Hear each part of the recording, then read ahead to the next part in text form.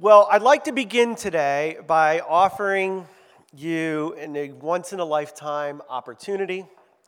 What if I told you you could receive the tools from me to become rich beyond your wildest dreams? What if I told you you could do that? All you have to do is listen to these 5 easy steps that I'm going to give you, and you never have to think about money again. You never have to think about money again. What would you say? You would say, yes, thank you, I love it. Cool. See me afterwards. You would also say, what's that? A Ponzi. That would be, it's a Ponzi. You'd say Ponzi. You would say, but what you would do is if you're kind and we're in a relationship or friends, you would also say, show me the evidence. Demonstrate to me that you know what you're talking about. How rich are you? And then what if I proceeded then to show you absolutely nothing? I showed you my upper middle class job, or middle class job, whatever, depending on what neighborhood you're in. I would show you my tiny apartment, and I'd show you my bank statement. And when you go, well, I don't know if there's anything real with your claim because you've showed me nothing. You haven't demonstrated to me that you know how to help me get rich quick in 5 easy steps. Folks, this month we've been doing a series called Life with Jesus, and it's how we can learn to share our faith with others and how we share Jesus with others in ways that make sense. And the scenario that I just gave you is how people often operate as Jesus followers.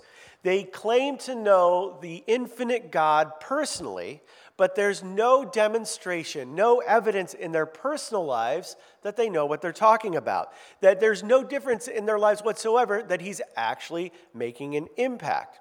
And this is one of the major issues that we face as Christians.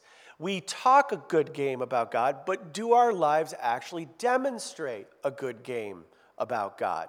Now, if you're visiting or you're here or if you're newer and you don't know what you believe about Jesus, if you don't know if you follow Jesus or not, you need to know two things. You are welcome here. And why you would get up at 10 a.m. on a cloudy day to sit with us is beyond me. But we are glad that you're here. But if you don't consider yourself a follower of Jesus, this is a good message for you to listen in and say, yeah, Christians, you need to do your job. You can watch in on a family conversation that we're about to have. So one of the ways that we learn to deal with this is we need to understand the difference between the gospel and the good news about Jesus. We have a slide there. The gospel and the good news about Jesus. And how we have to solve this problem, because if we don't solve this problem, then the people in our lives will never really know the full power of Jesus. So we need to understand the difference between gospel and the good news. I'm going to read something from Matthew 10. It goes like this. Jesus called his 12 disciples to him and gave them authority to drive out impure spirits and to heal every disease and sickness. These 12, and then in verse 5, we skip around. These 12, Jesus sent out with the following instructions. Do not go among the Gentiles or enter any town of the Samaritans. Go rather to the lost sheep of Israel. As you go, proclaim this message. The kingdom of heaven has come near. Heal the sick, raise the dead, cleanse those who have leprosy, drive out demons. Freely you have received, and freely you give. And what we see here is when the disciples go out, they don't just go and preach a message, say, here's how you know the kingdom of God. They come into a town, and they're given specific instructions. And what are they? Go in and perform miraculous signs, heal people, drive out demons, deal with leprosy. And then when the people are ready to hear you, they will ask you about your message. And what we get is a small picture of the difference between the gospel of Jesus and the good news about Jesus. Look with me on the screen here. So the gospel, what is the gospel? The gospel is the actual story of Jesus. It's that Jesus came to the earth to renew the world. It's the actual story, the life, death, and the resurrection of Jesus. It's the idea that we can experience new life now and a new life in eternity after we die. What's the good news about Jesus? The good news about Jesus hits different. It hits different. It's like he's wise. He healed me. When I was hurting, he comforted me. He cared for me when I was in need. You see the difference here? Do you see what I'm saying? One is the story, and one is what he does, the impact he's made in our lives. And what we see in these verses is when the disciples went out, they did both. They proclaimed the good news, but they also demonstrated the good news. They showed people the good news by performing miracles. And we can assume that they told stories about how Jesus loved and cared about them. They weren't just giving a theological message. They were also demonstrating the message with power. Do you see the difference? Both are important. Both are different, but both are important. Now, unfortunately, in today's Christian culture, Christians can sometimes focus on presenting the gospel to their friends and their family in their relationships without ever demonstrating any real good news. It's the same as offering a quick get-rich-quick scheme without any evidence. And what I'd like to say to Jesus followers today is this: we must remember to demonstrate the good news of Jesus in our lives if we want people to understand the gospel of Jesus Christ. We have to demonstrate the good news in our lives. How do we do that? How do we demonstrate the good news and not just talk about the good news? I want to give you a couple ways. First, you have to live the brand. And second, you have to move towards those who are willing to listen. How do you live the brand? Well, in the story that we just read, if you zoom out on Jesus' life, if you took a look at the whole story of Jesus, there's something really interesting about the way Jesus interacted with people and how he conducted his earthly ministry. Often, he would enter a town or a region, and he would begin by blessing the community that was there. And he would bless them in a few ways. First, for instance, he would perform miraculous signs. He would heal the sick. Another way that he would bless people is that he would show extreme kindness or extreme love to a person in that town who had been rejected by society. Okay? And he would do these things over and over and over again without any strings attached. Can you imagine? He just walks into the town. He's healing people. He's loving people. He's including people. And what we see is that after he demonstrated signs and wonders through power, and after he showed extreme kindness and love to the people that were there, eventually the people of that town would start to gather, and they would begin to ask him, like, how did you get this power? Or why are you so nice to us? And it was only then that he would begin to teach them about the kingdom of God. In many instances, Jesus' model for sharing the kingdom of God is what New Testament scholars would call this: demonstration followed by proclamation. Jesus would demonstrate that the kingdom of God was here. He would demonstrate signs and wonders, acts of love, acts of mercy, that he would demonstrate that God was doing something new in the world, and then after, he would explain to them what it meant, meaning that he would communicate and explain all that he was up to in the world. And this is really important because it means that Jesus did not begin a relationship with people by arguing and reasoning with them about the existence of God. You cannot find Jesus debating someone about the existence of God without something happening with power first. And you notice there's something else he doesn't do. He doesn't get the disciples to get markers and draw up the meanest signs possible and then go protest the Roman government. Now, I believe protest is a very important part of the American system, okay? But we don't see a lot of cardboard signs being made by Jesus and his disciples. Nor did he develop relationships with people by making a 3-point argument about why he was the Messiah. He often began by showing them he was the Messiah. He would say, look, the kingdom of God is here. Now watch this. Boom, blind person, healed. He would actually demonstrate that there was power in his message. And so this guy would be born blind. He had never seen anything in his life. He'd go, kingdom of God is here. He'd put mud on his eyes. The guy would get healed. He would demonstrate that the kingdom of God was here. And he did it through power and blessing and love and kindness. Then the people would say, well, we've known this guy our whole life to be blind. Now he can see.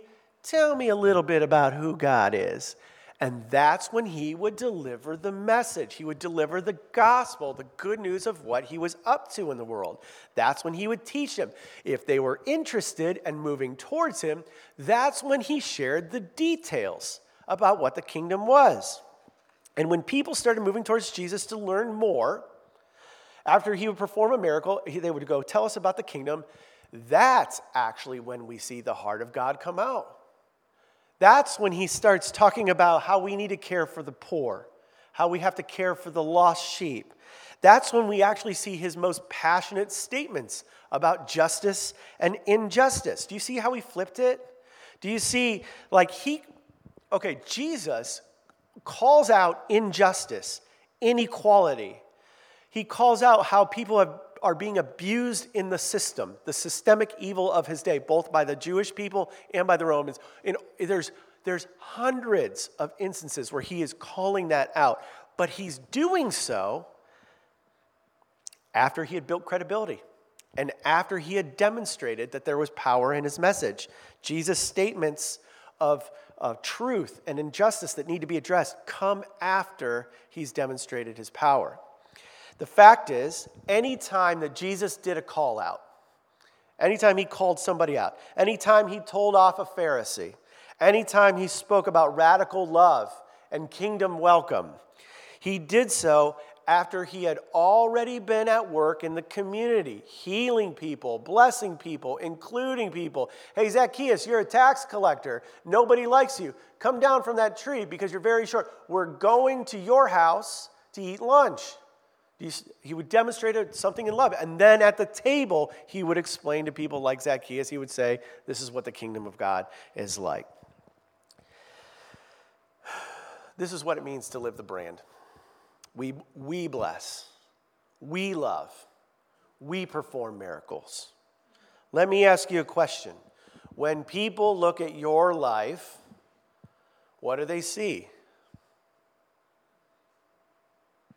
Do they see the power of God at work in your life? Do they? Or does your life look like everybody else's? One of the issues in the American church in the 21st century is that Christians have decided the only way to lead people into life with Jesus is to convince them through either preaching or protests. That somehow, if we hold the sign up high enough, they'll be like, oh yeah, how can I have a relationship with Jesus? Like that'll work. Or we think that what I'm doing on Sunday, if you can do like some version of this with your coworker, that people are going to be like, yeah, that's awesome. That makes sense. The American church, in many ways, has exchanged the power of God for intellectual arguments about God. It's ditched kindness in the pursuit of knowledge. It's ditched supernatural power for protests in the streets. And then we wonder why people aren't listening to us. You wonder why the American church continues to shrink. We're just out there and we're talking about God and we're talking about justice and righteousness. We're using phrases like sin and about forgiveness. We're talking about this God that people literally cannot see. They can't physically see God. And the people we're talking to about God, they're saying, yeah, I like the idea of Jesus. I mean, Jesus says, love your enemies and pray for those who persecute you. That's pretty radical. I like that. But to change my whole life to follow Jesus, to radically reorient my entire being and everything, to bring it under the lordship of Jesus, to be willing to tithe my money to a church, to be willing to die for the name of Jesus, you're going to have to give me some reasons. You're going to have to show me some evidence. Why should I do this with my life? Show me your life before I commit to that. And many times, the American church responds with nothing. Many of the private lives of American Christians, they offer no hope, no inspiration, or even the slightest difference in spiritual power when compared to the average American citizen. And we wonder why American churches are shrinking. The American church doesn't have a knowledge problem, it has a power problem. We have no power. We don't know how to pray effectively with power. The American church doesn't have an information problem, it has an application problem. We don't know how to apply what we know.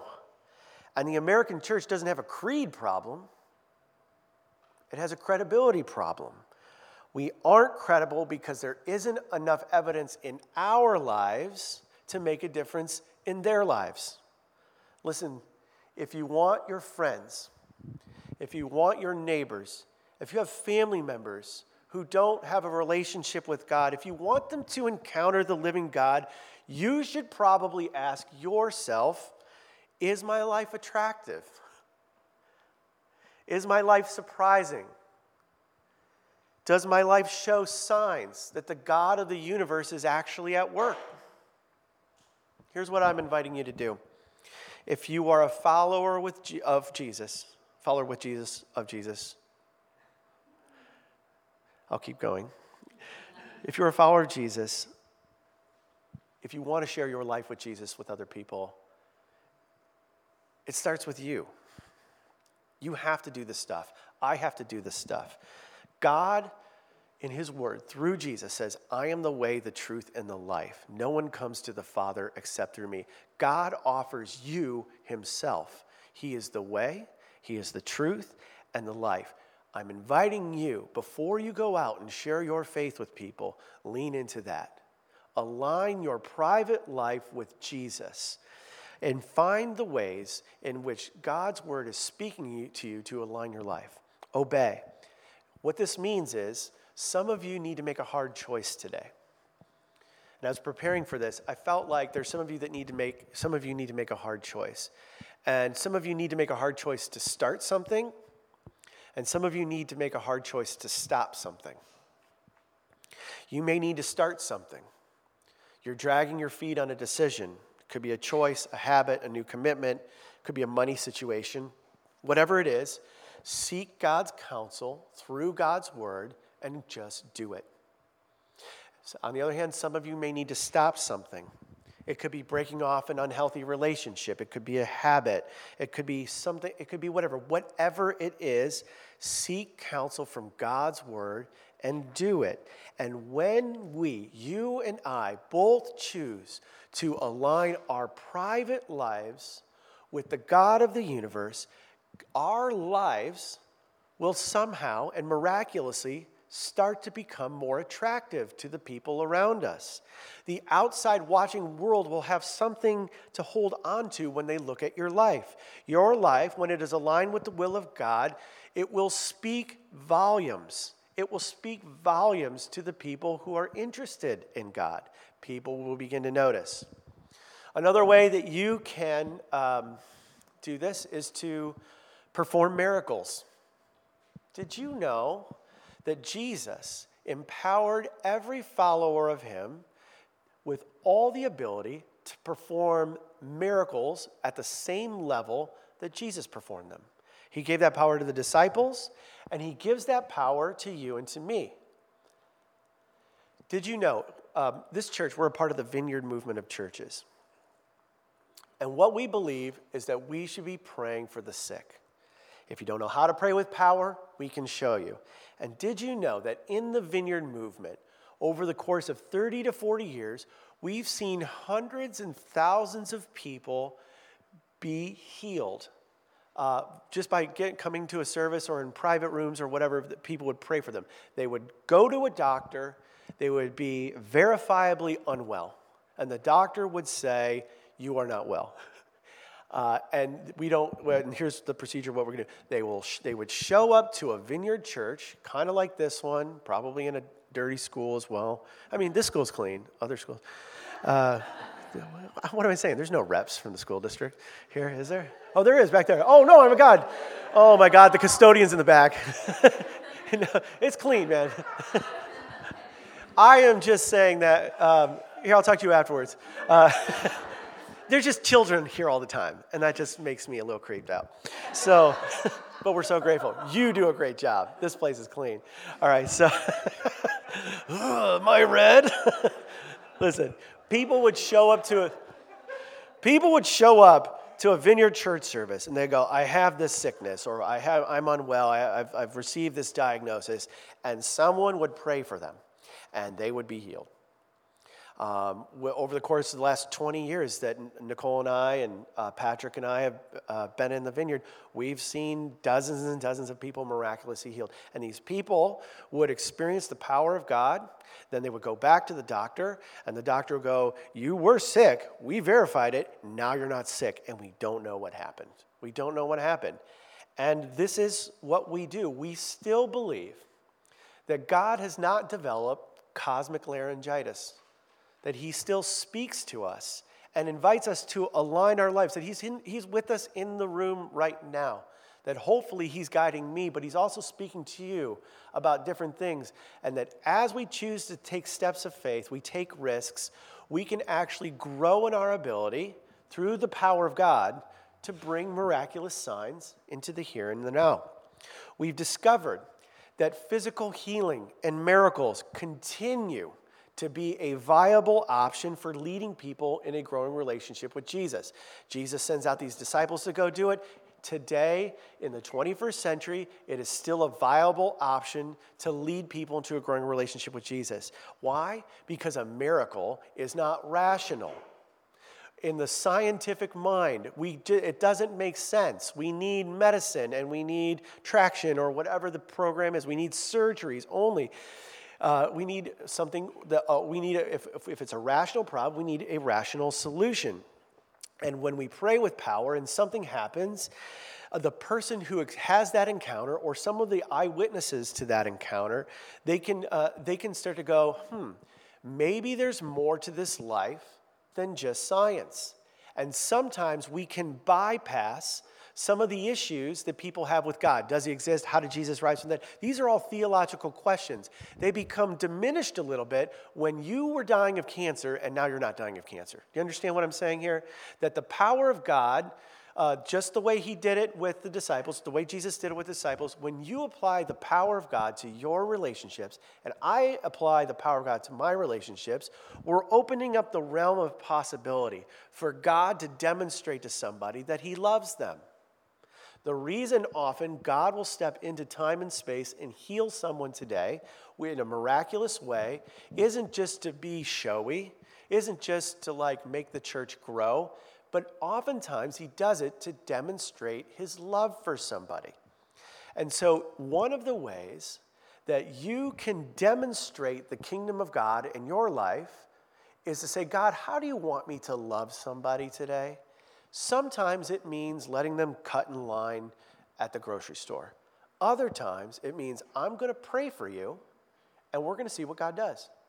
And sometimes, coincidentally, the more often we pray, the more healings and miraculous signs we see.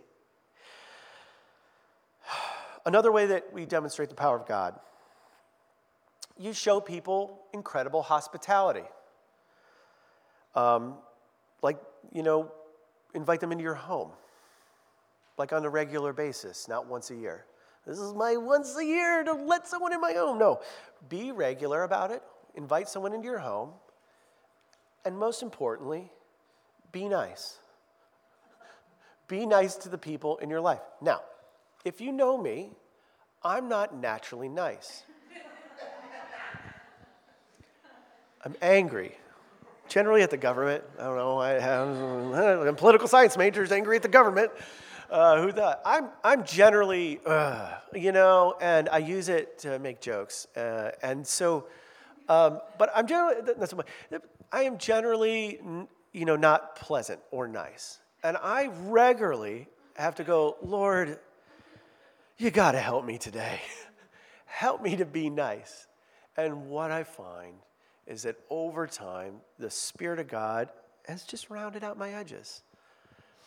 Mostly because he's put me in circumstances where I got my booty handed to me. I'm like, I need to be nicer. But many times, the Spirit of God fills me with a supernatural power to be nice. to do the unnatural thing in Los Angeles and to invite people into our homes, even though we don't always want people in our homes. Am I right?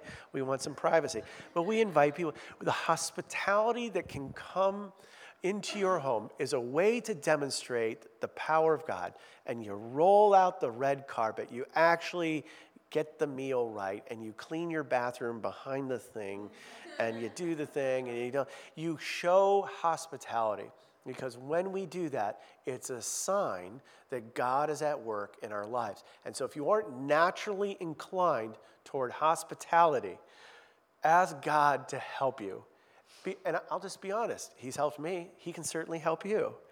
He can help you. Another way is when at your job. Some of you have jobs. In your work, do like a good job at work. Like, do your job. And do it well. Now, if you can't hold a job, if your boss rightfully always seems to have you on a PIP, a performance improvement plan, if you're unreliable at work, if you don't show up on time and you leave early or you don't do the assignments, if you consistently, let me put it this way, because sometimes our pride blinds us. Not your pride, my pride. My pride. Sometimes if you are consistently finding yourself at your job and everyone else has a problem in the organization except for you because you're the genius, that might be a sign that you're not working with integrity. And integrity is doing what you say you're going to do, when you say you're going to do it, and doing it in the manner it's supposed to be done. You are not working with integrity. If any of the things I just mentioned are true for you, you need to think about how to work with integrity. Why? Because you have nothing to say. You have nothing to say to your coworkers about the hope and the integrity found in Jesus if your work doesn't demonstrate hope and integrity. Do you see the theme here? You have to demonstrate it. So for some of us, the way we can be a good witness, the way we can share our faith is to start doing our job.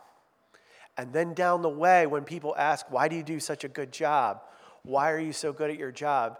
You don't leap on them and be like, have you heard of the cross? You tell them have you been in those situations? I have a situation like that. My friend was like, I'm having a hard time with my girlfriend. I'm like, you really need to understand substitutionary atonement. And he's like, whoa, buddy.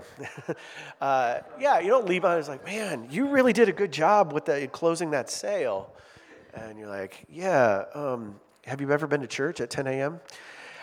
You can't do that. There's a way to share the good news about Jesus, but it often begins by your actions. So do a good job. The point is this: whether it's a miracle, whether it's demonstrating radical love or just doing a good job, if it's praying for God to help you be hospitable, the point is this: give the people in your life some reason to see that what you believe is actually making an impact in your life. There's no other way. Guys, there is no plan B where some preacher comes through town and helps people find life with Jesus. Jesus wants your life to shine. He wants my life to shine. Last week, I shared a story about how recently my wife and I were out to lunch with our daughter, a woman about our age, and her children. And I shared how Marin, during that lunchtime, I shared this last week. Check it out, it's on podcast. I shared how Marin asked us a question about love and marriage, and our friend heard, what's that? True love. What's true love? Yeah. What is true love? And are you truly in love? And we're like, oh, this is a lot for 11 a.m. on a Tuesday. And we shared our answer, and our friend deeply admired how we responded to Marin.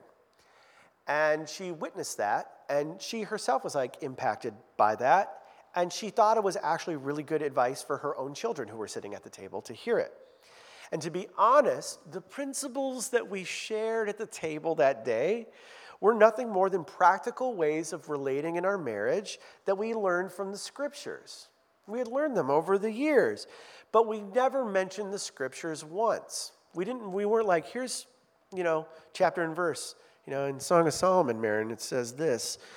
We didn't do that for a number of reasons. We never mentioned it. And the woman admired that what we were saying in that moment so much that she started asking questions. And it turned into a very helpful conversation for everybody. Now, that's the story that I told last week. Here's the part I didn't tell you. A few weeks later, we meet up with her, just her, no kids. And we meet up with her for dinner. And almost instantly, she mentions what we had done a few weeks earlier and how amazing it was. But then she did something else that was really interesting. She started mentioning other parts of her life. She started opening up to us. And she started asking us other parts of our life. Like, she's like, okay, so you got this one thing figured out about love and true love and marriage. And she starts asking other questions of us. She asked our opinion on like 5 or 6 different topics. And her attitude was not like trying to drill us. Like, what do you think about this? What do you think about that? It was like the posture of a learner. Like, she had moved from whatever to a posture of a learner. She was trying to learn other wisdom that we might have. So we shared. And we even shared in this second meeting, we even shared about how our faith had informed the way we think about these topics, about love, about marriage, about sexuality and gender, and all the very difficult choices that young people have to make. We talked about how to navigate raising a child in a complex cosmopolitan city. Let me ask you a question. What do you think she's doing in that conversation? She's responding to how we're living the brand in one area of our life.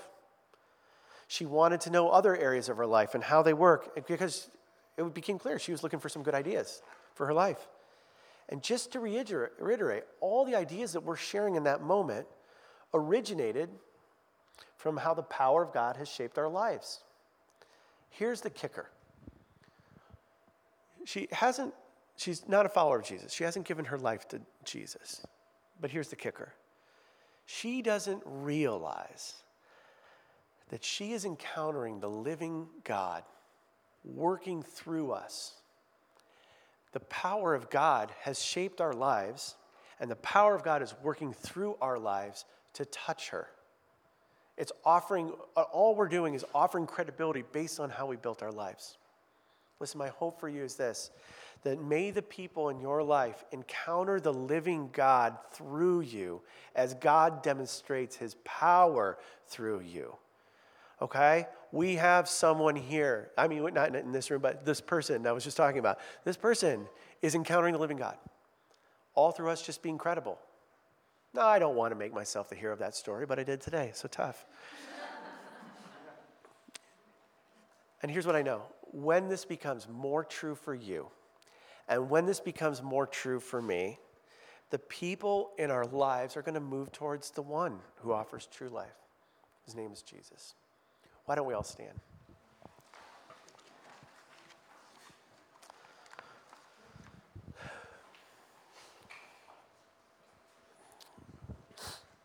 We're going to worship, but I believe that God wants to empower you as you go from this place. So let's pause and see what he wants to do. So Holy Spirit, we ask you to come. And what I'm doing right now, you guys can just focus on God, but I'm just going to explain what I'm doing right now. There's nothing magical about it. And sometimes when we pray, we are telling God what we think we need. Other times when we pray, we're just listening. We're trying to understand, God, are you speaking to us? So Holy Spirit, I ask that you would speak to us right now as we wait.